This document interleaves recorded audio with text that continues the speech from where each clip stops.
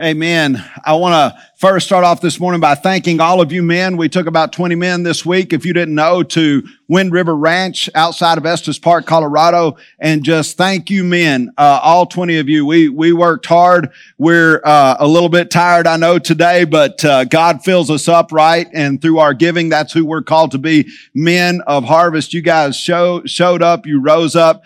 Thank you. We've just been back a couple of days, and I am so excited just the reports that I've already heard from Wind River Ranch. Wind River Ranch, I know some of you are with us this morning there outside of Estes Park. Welcome to Harvest Connection.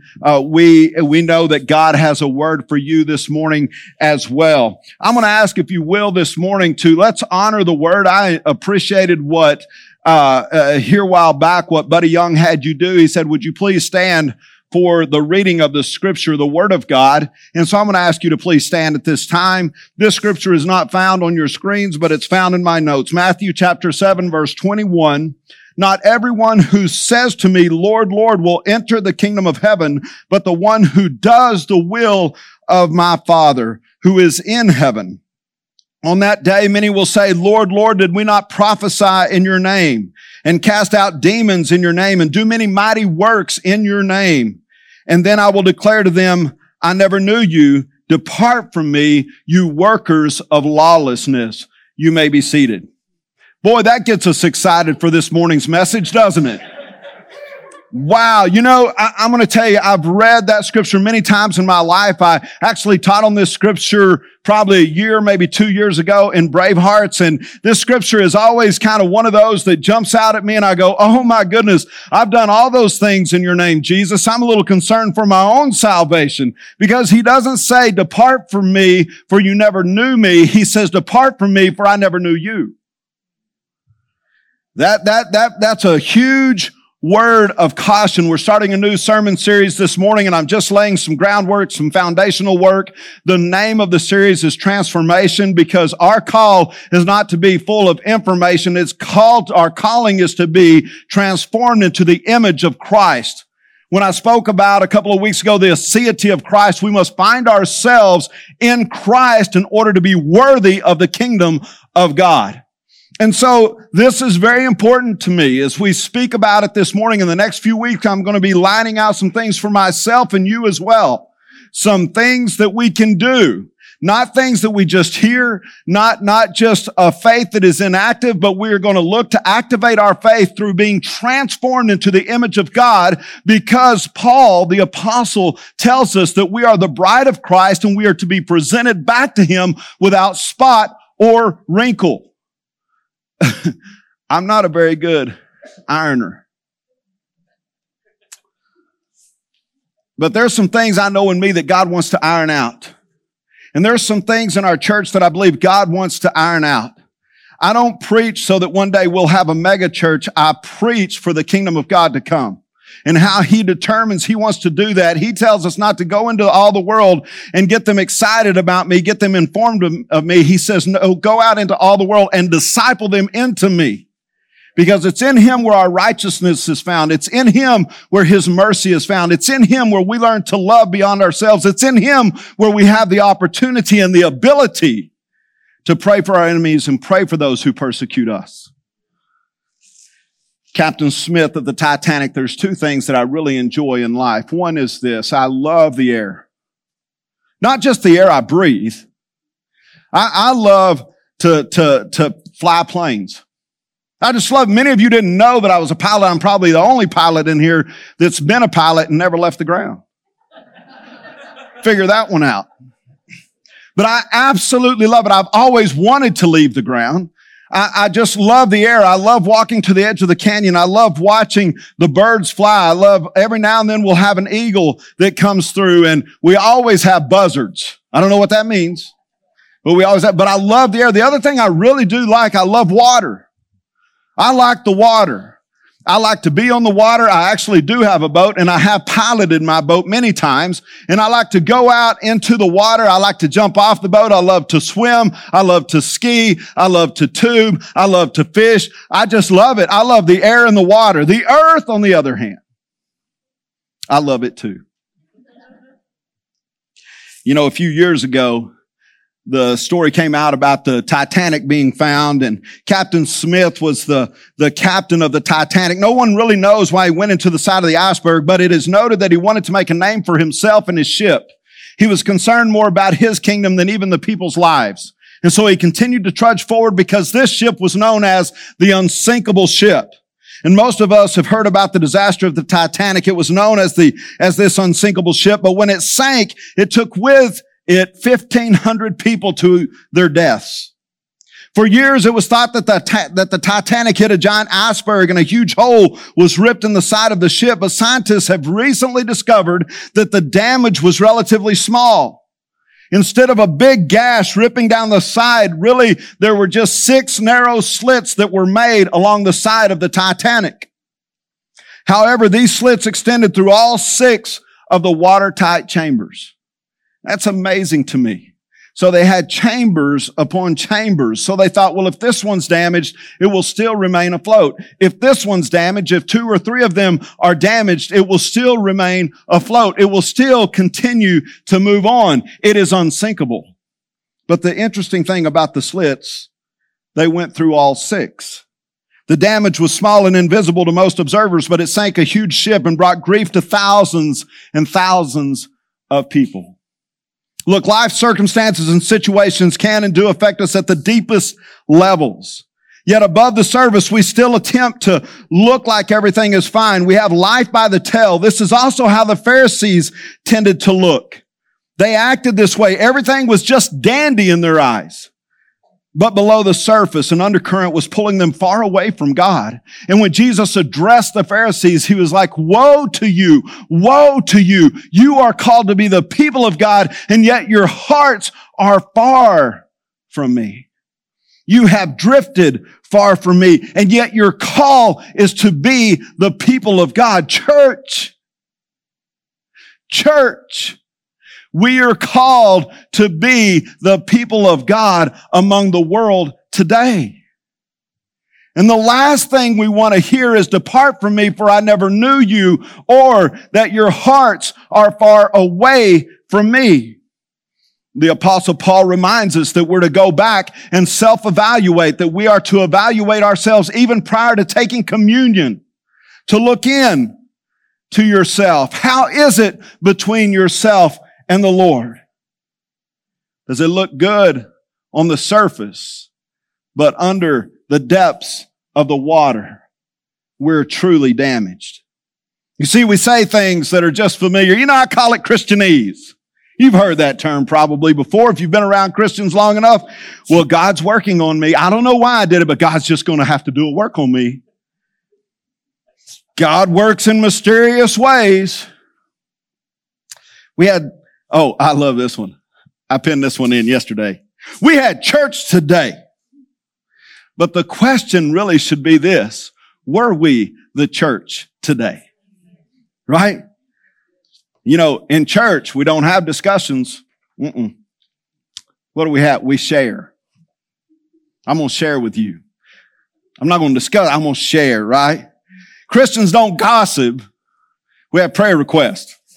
I'm just going to beat you up a little bit today, all right, church? Because I'm in this too. You understand? I'm supposed to be leading this group. And what? We don't make decisions in the church. We're led by the Spirit. God showed up and showed out today. Well, He's wanting to do that every day.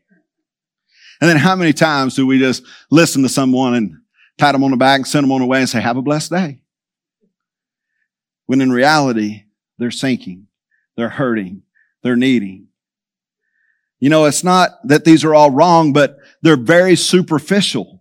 And superficial Christianity has become a way of our culture today. It has a language, but those cliche statements are not enough when the ship begins to sink. It's not transformational. Look, it's just conventional. And we live in a day and time where Christianity has become conventional Christianity. God, you better show up when I'm distressed, when I'm hurting, when my circumstances are beyond what the preacher preaches on Sunday morning. I need you now, Lord, but I didn't need you yesterday. I need you today, Lord, because I have a family member that's sick. I have a family member that's hurting. I myself am in this situation, in this predicament. So God, I need you to show up, but I didn't need you yesterday. I just needed the convenience of being able to say, I'm a Christian. Got it all figured out. But when our air pockets get damaged and the ship is fighting to stay afloat, these statements are not enough. You know, we are, if we were arrested for our Christianity, let me just ask this, would there be enough evidence to convict us? If we were going to be arrested for our Christianity, if we were going to be arrested for our faith in Christ, would there be enough evidence to convict us? I've been evaluating my own life over the past several weeks. I'm pulled in every direction and time gets away from me, away from my marriage, away from my wife, away from my church, away from my life. And if I'm not careful, I too will begin to speak Christianese as well, probably better than most. And in this series, I pray to go deep into self-discovery, but more importantly, into kingdom discovery. You see, I don't mean to be critical or hypocritical, but I want us to be real in who we are and who we claim to be. You see, clay will always be clay if it never finds itself in the hand of the potter. And we must find ourselves in the hand of the potter to be formed and transformed into the image of Christ for the world today. That's our call. 1 John 2:15. Do not love the world nor the things in the world. If anyone loves the world, the love of the Father is not in him. Now, don't let this scare you yet. He's saying do not love, but the Greek word he uses here for love we'll talk about in just a moment.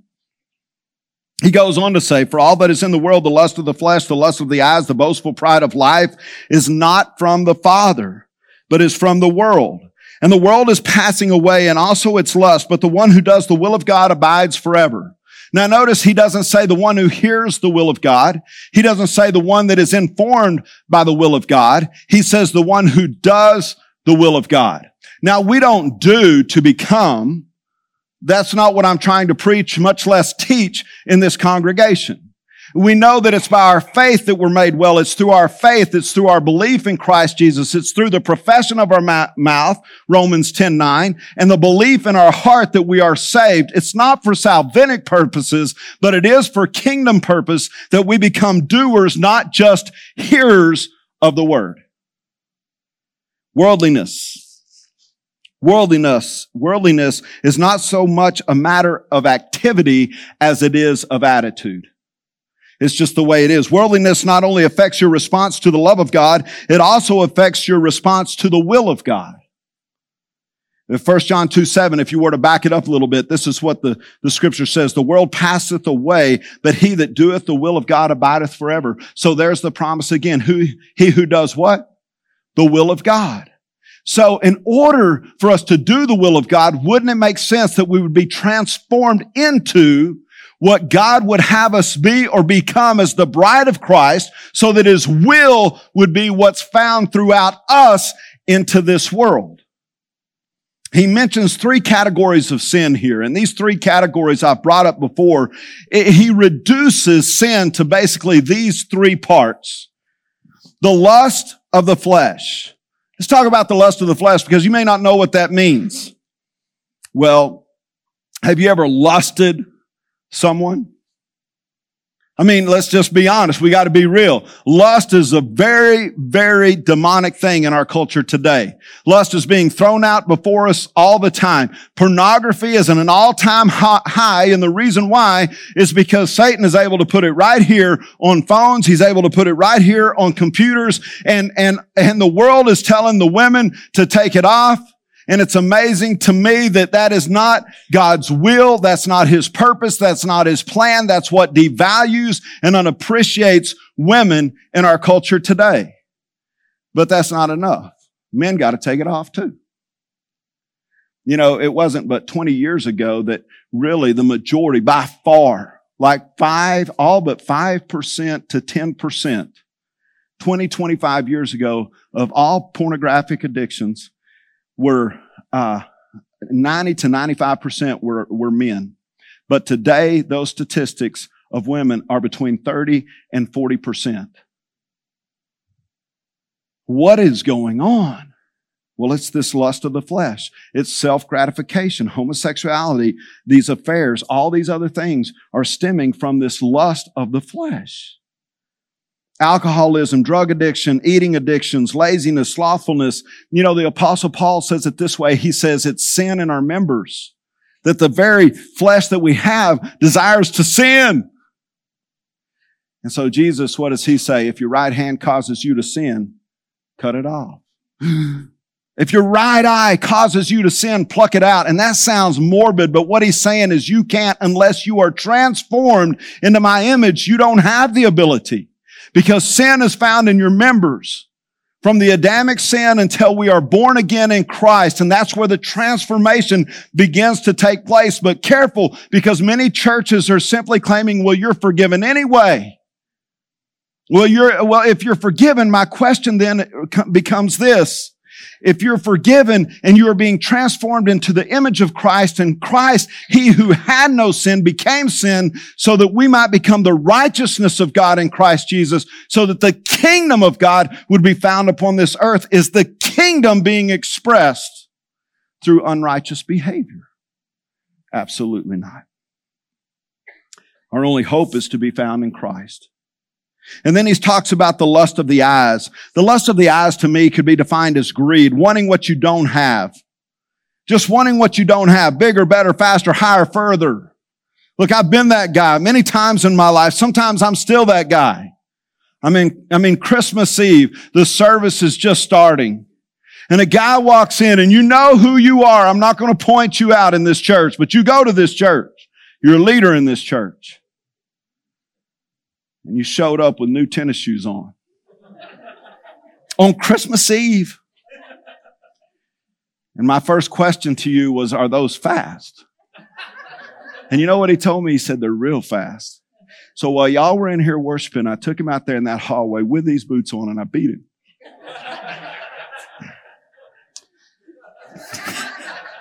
Okay, I did cheat a little bit, all right, but I'm just saying. Why? Because I want to be bigger. I want to be better. I want to be faster. I want to jump higher. I want to go further. Desire is not bad, but if desire gets in the way of your godliness, of your holiness, if your desire has to take someone else in order to bring you to a place of glorification, it's dangerous. You know, the lust of the eyes gets us in so much trouble. Seeing others' faults and pointing them out, instead of wanting to engage them the way Jesus engaged his culture and the way Jesus said, come to me, all ye who are heavy laden, and you will find rest for your souls. If you're burdened, come to me. I've got something better for you. I'm not going to point your fault out. I'm going to help you be an overcomer, because the promise is to those who overcome, to the perseverance of the saints. And then the third one he points out here is the boastful pride of life. The boastful pride of life, I choose to call this comparison. You know, oftentimes when we compete, competition brings division. And look, I think it's all right. I love track. We're in track season, or right at the end of track season. If anybody posts a relay, if anybody posts a race, I don't care if it's hurdles or what, I'm going to watch it on my Facebook. I've got to see this. I've got to know their time. I've got to know if they ran the 300 hurdles faster than me. It doesn't matter. This boastful pride of life. Now, that type of competition is not what we're talking about. We're talking about a comparison that actually has to belittle the other one in order to move you up, because it's more about your kingdom instead of God's kingdom. And Jesus said it this way, seek ye first the kingdom of God and his righteousness, not your own kingdom. You know, when I compare myself with you, I always win because I compare my strengths with your weaknesses. This is how we do it in our culture today. And it's not right. There's nothing transformational about that. You know, the been there, done that, got the t-shirt. Well, listen, I got the suit. Throw that t-shirt away. The boastful pride of life. Older men refusing to learn from the younger, or vice versa, we're at a dangerous place today, because a lot of times the younger men, the younger women don't want to learn from the older men, the older women today. And they have been there and they have done that and they have seen change. And by the way, they've even seen political change. But they know how to live through it. They know how to pray through it. It's so important. You know, we're to seek His kingdom and His righteousness, and all these things will be added unto you. All these things will be given to you, is what the Scripture says. The question is, do we believe it? Are we transformed enough in order to see how God sees? In order to do as God does? Do we know His Word? Do we have a value for the Word of God today? Because listen, the next generation that comes up, if they value the Word any less, they drift all the more further, and they stand more at risk of their ship sinking in their faith. So how do we fight this? I'm glad you asked. We must know the Word of God.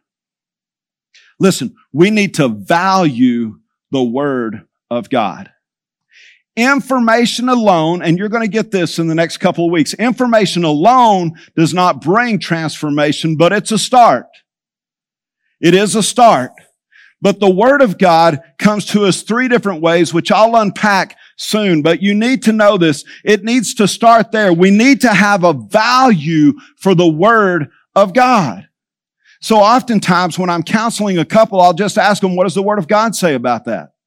Well, I don't know, Pastor. You're supposed to know that. Well, He gave it to you too. Right? All of us have the opportunity right now. God so loved us that He not only gave us Jesus, but He gave us a way to know Him more intimately.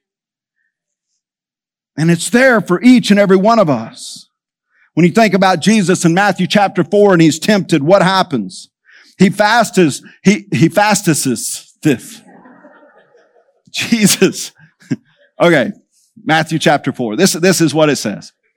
It says, and the Spirit led Jesus to the wilderness to be tempted by the devil. Man, that also is another one that's hard for me to read. The Spirit led Jesus into the wilderness, into a place that in some ways is unfamiliar. He leads him into this place to be tempted by who? By the devil himself. And Jesus had just come off a fast, a 40-day fast. So He's going to be hungry. And the very first temptation that shows up for Jesus is, hey, the devil shows up and he says, look, you're Jesus. Command those stones to be bread. You've got the power. You've got the ability. You don't have to walk around hungry.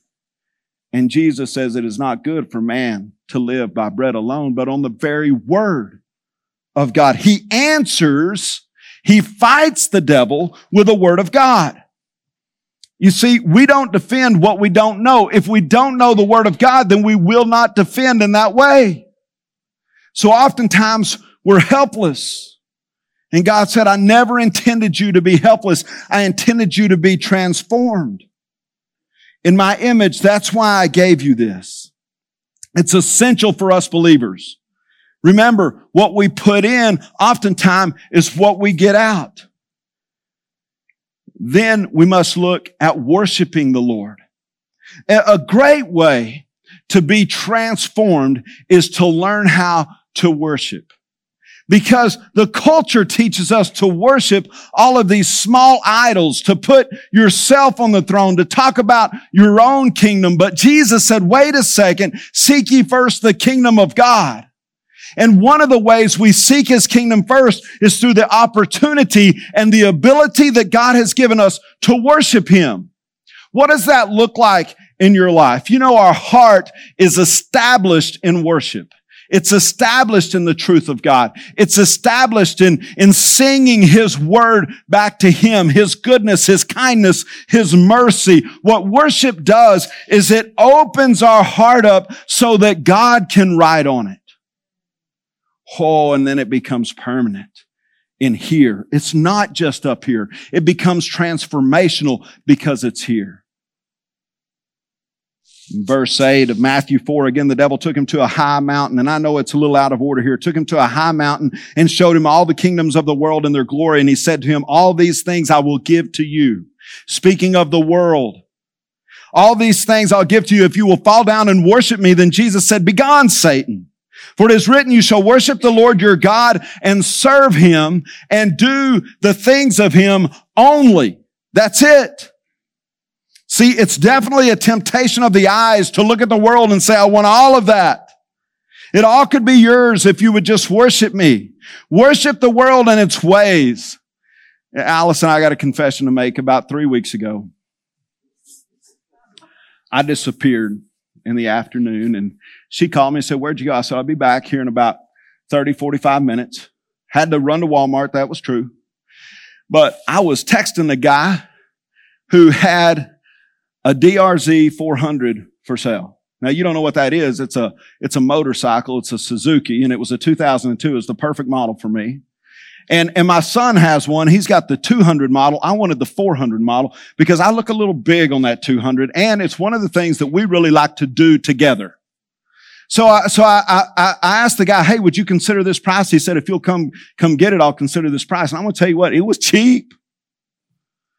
And so I drove over to his house. He had it sitting out there for me, had it running. I took it out on the street. Man, I just tearing it up. I was like, this is the bike for me. And when my son gets home from A&M, I'm going to have it parked right next to his. And I'm going to say, look at Big Daddy's. It is time to go. It's time to travel. Now, our finances are tight. We got kids running everywhere with all kinds of things, and there is no doubt that sometimes we wind up with too much month at the end of the money. But so I slowed down and I said, you know what, Lord, I do not want to pray about this, but I'm going to say a prayer. And I don't want to worship myself, my desires, my own person. I'm trying to be transformed. I really am trying. I want to be a fun-loving older man, not an old grumpy man. And so as I prayed over this, I told the guy, hang on. Matter of fact, he said, man, I'm going to take you. If you're making that offer right now, I said, no, will you take? And he said, yeah. I said, well, let me pray about it. Let me go over here and pray about it. So I go over there, and this is what the Lord spoke to me. He said, you know what? Are you willing to give it to me? Because we got a couple of special offerings coming up. Will you give that to me? And I went, oh, man.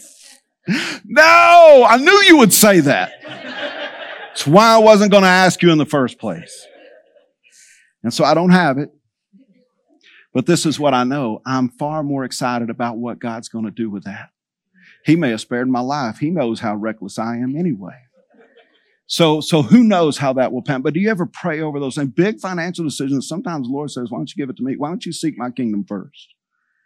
The third thing that we see here is spend time with the Father. For transformation to really begin to happen, we've got to spend time. Now, there's an there's a word there that I can't pronounce, but I'm going to tell you something. There's a scripture that we're going to unpack here in a couple of weeks that's going to help us understand this. But we need to learn to spend time with the Father, not just reading for informational purposes. You know, we say this a lot, that information plus application equals a belief system. And that is true. I would take it one step further. I would say information plus application plus repetition will help you with your belief system. It's so important that we spend time with God, hear His voice in our life, be encouraged by Him. Listen, don't just read, but listen to what He says to us as individuals. In verse 5 of Matthew 4, then the devil took him into the holy city, and he had him stand on the pinnacle of the temple and said to him, if you are the Son of God, throw yourself down, for it is written, He will give His angels charge concerning you, and on their hands they will bear you up, lest you strike your foot against a stone. And Jesus said, it's written, you shall not put the Lord your God to the test. See, the devil knows the Word of God as well, but he's not a doer of the Word of God. He just has the knowledge. Big difference. What sets us apart from the devil? I know some Christians that sometimes, I'll say this. I had a man one time, a pastor, he told me, he said, hey, I've got 6 elders. I'm going to tell you something. I'll put those 6 elders against 100 other elders anytime that they want to go at it scripturally. Did you know today he doesn't have 1 elder? It's a dangerous thing to throw things like that out there. You see, we can't take credit for ourselves. Satan knows the Word of God too. What differentiates us is we know God and we desire to do His will upon this earth.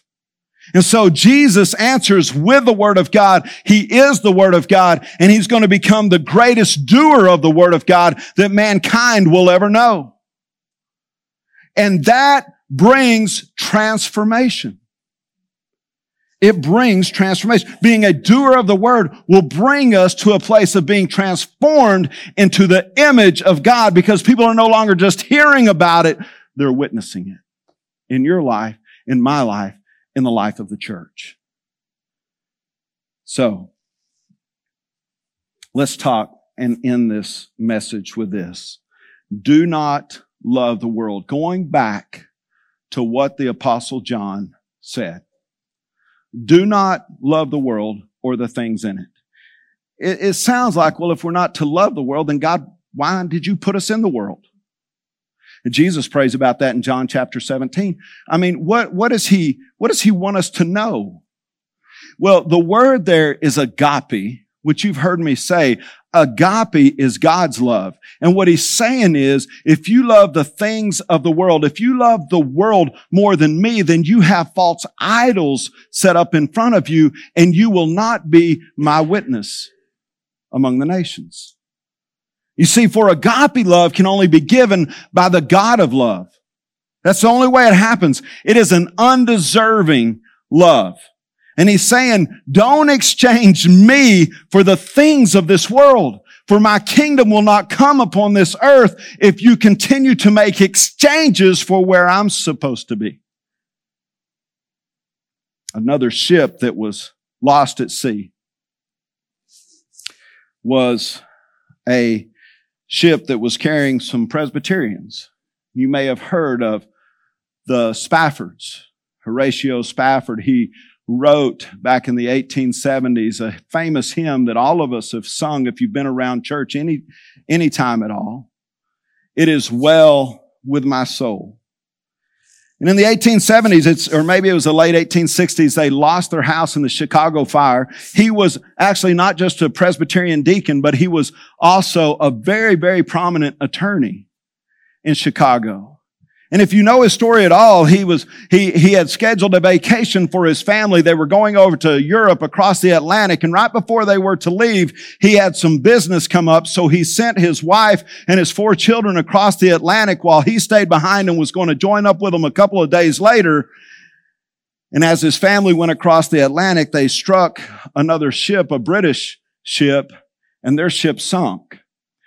And all 4 of his daughters drowned, which at that time was all of his kids. And his wife survived. She was actually found on a piece of the shipwreck, passed out, and they were able to save her. And so she had sent a message over to him telling him what had happened. So he boarded a ship, and as he crossed the Atlantic and came up on that place, he sat down in that ship. He sought out the Lord, and I want you to know what was beneath the surface in him. He penned these words. He started out, when peace like a river attendeth my way. So he doesn't even start out with, when tragedy shows up, when my circumstances grow higher than the words of the preacher. He doesn't start there. He says, when peace. Oh my goodness. He starts out here, when peace like a river attendeth my way. And then when sorrows like sea billows roll, whatever my lot thou hast taught me to say, it is well with my soul. And Lord, haste the day when my faith shall be sight. The clouds be rolled back as a scroll. The trumps shall resound, the Lord shall descend. Even so, it is well with my soul. It's amazing to me, 4 years later, they would have a son. And the son would die, I believe, at the age of 3 or 4 as well. It seemed like tragedy just kept befalling him. You know, what happened to Horatio normally would turn a man against God, asking, why me? But what belied the surface of the water was a terrible thing. That's true. But his wife, his kids, his family, he must have thought, if only I would have been with them. If only I would have been there. If only I had them wait here for me. I'm sure all the if onlys were trying to attack him. I'm sure Satan was saying, see, you need to just bow down to me. From the physical, what lies beneath the surface seemed overwhelming. A family, a ship, lives taken way too soon. But obviously what lied beneath the surface in Horatio Spafford was a faith that was immovable. A faith that gave hope for a future, a faith that gave strength for the day, a faith that was a glacier below the surface as well. He had been transformed and understood that life is temporal, but our God is eternal. And the most important thing we can do is be transformed into His image so that we too can view this world from His lens. Would you please stand? I'm going to ask the altar team to make their way forward this morning. And as the altar team makes their way forward this morning, I would encourage you just to know that you can come forward and receive prayer. You can come here and be real. If you have struggles in your life, it's okay. We're not here for the well. It's great if you are well. It's great if you're like Horatio Spafford and says, it is well with my soul. That's wonderful. That's wonderful. But we're here for the sick as well. We're here for those who say, you know what? I don't know what lies beneath. And it worries me if my Titanic were to strike an iceberg. Some of you this morning feel like you have 2 or 3 or 4 slits in your 6. And it's becoming evident. You're starting to sink a little. We're here to build you up, to edify you, to spur you on for the goodness of God's kingdom here upon this earth. We're here to be the church, the bride of Christ for the world today. Amen. Father God, thank you for each and every one. Lord, lead us by the power of your Spirit. Encourage us, strengthen us, and transform us into your image. In your name, amen.